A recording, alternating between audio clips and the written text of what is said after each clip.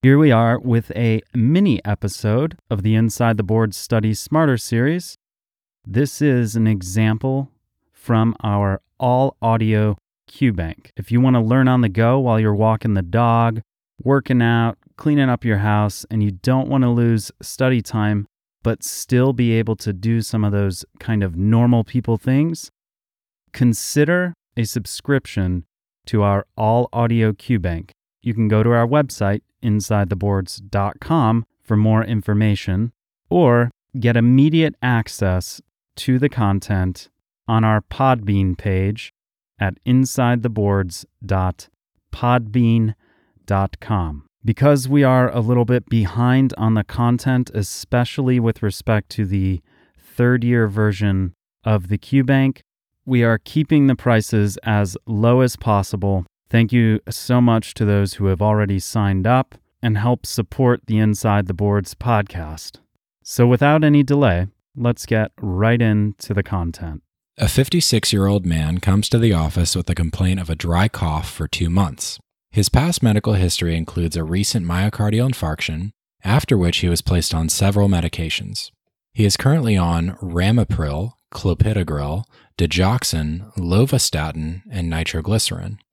He does not smoke, nor does he drink alcohol. He denies a history of bronchial asthma. Examination of the chest is within normal limits.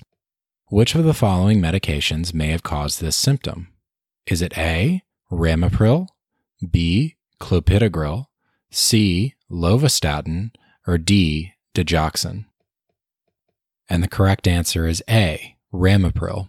Angiotensin-converting enzyme inhibitors, or ACE inhibitors, cause a dry, non-productive cough in 10 to 15% of patients. These patients can easily be switched to an angiotensin receptor blocker, or ARB, which will produce similar results but do not produce dry cough. ACE inhibitors are also notorious for causing urticaria and angioedema, but this occurs in less than 1 in 100 patients, and it usually occurs in the first weeks of treatment. ACE inhibitors are used in patients with hypertension, post-MI, and congestive heart failure. It inhibits the conversion of angiotensin 1 to angiotensin 2, which is a potent vasoconstrictor. The angiotensin-converting enzyme is also responsible for the breakdown of bradykinin. When ACE is inhibited, the accumulation of bradykinin causes vasodilation, leading to bronchospasm and a dry cough. Next question. A 59-year-old man presents with exertional chest pain for the past couple of months. He says that the pain is substernal and is relieved with rest. His physical examination is unrevealing. An electrocardiogram is performed and the results are normal, but an exercise tolerance test reveals ST segment depression in chest leads V1 through V4. He is prescribed nitroglycerin to be taken only during the first half of the day. Which of the following statements best describes the reason behind the timing of this medication?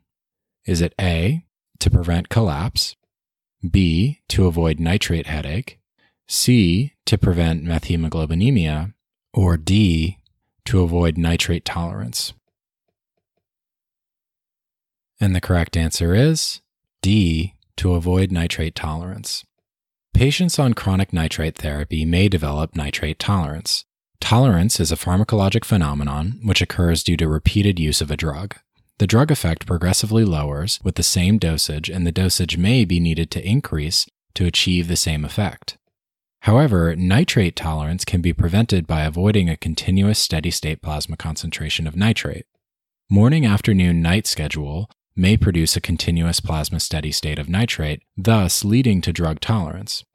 Morning-afternoon scheduling gives a nitrate-free interval in the plasma throughout the evening, thus preventing drug tolerance and preserving nitrate efficacy.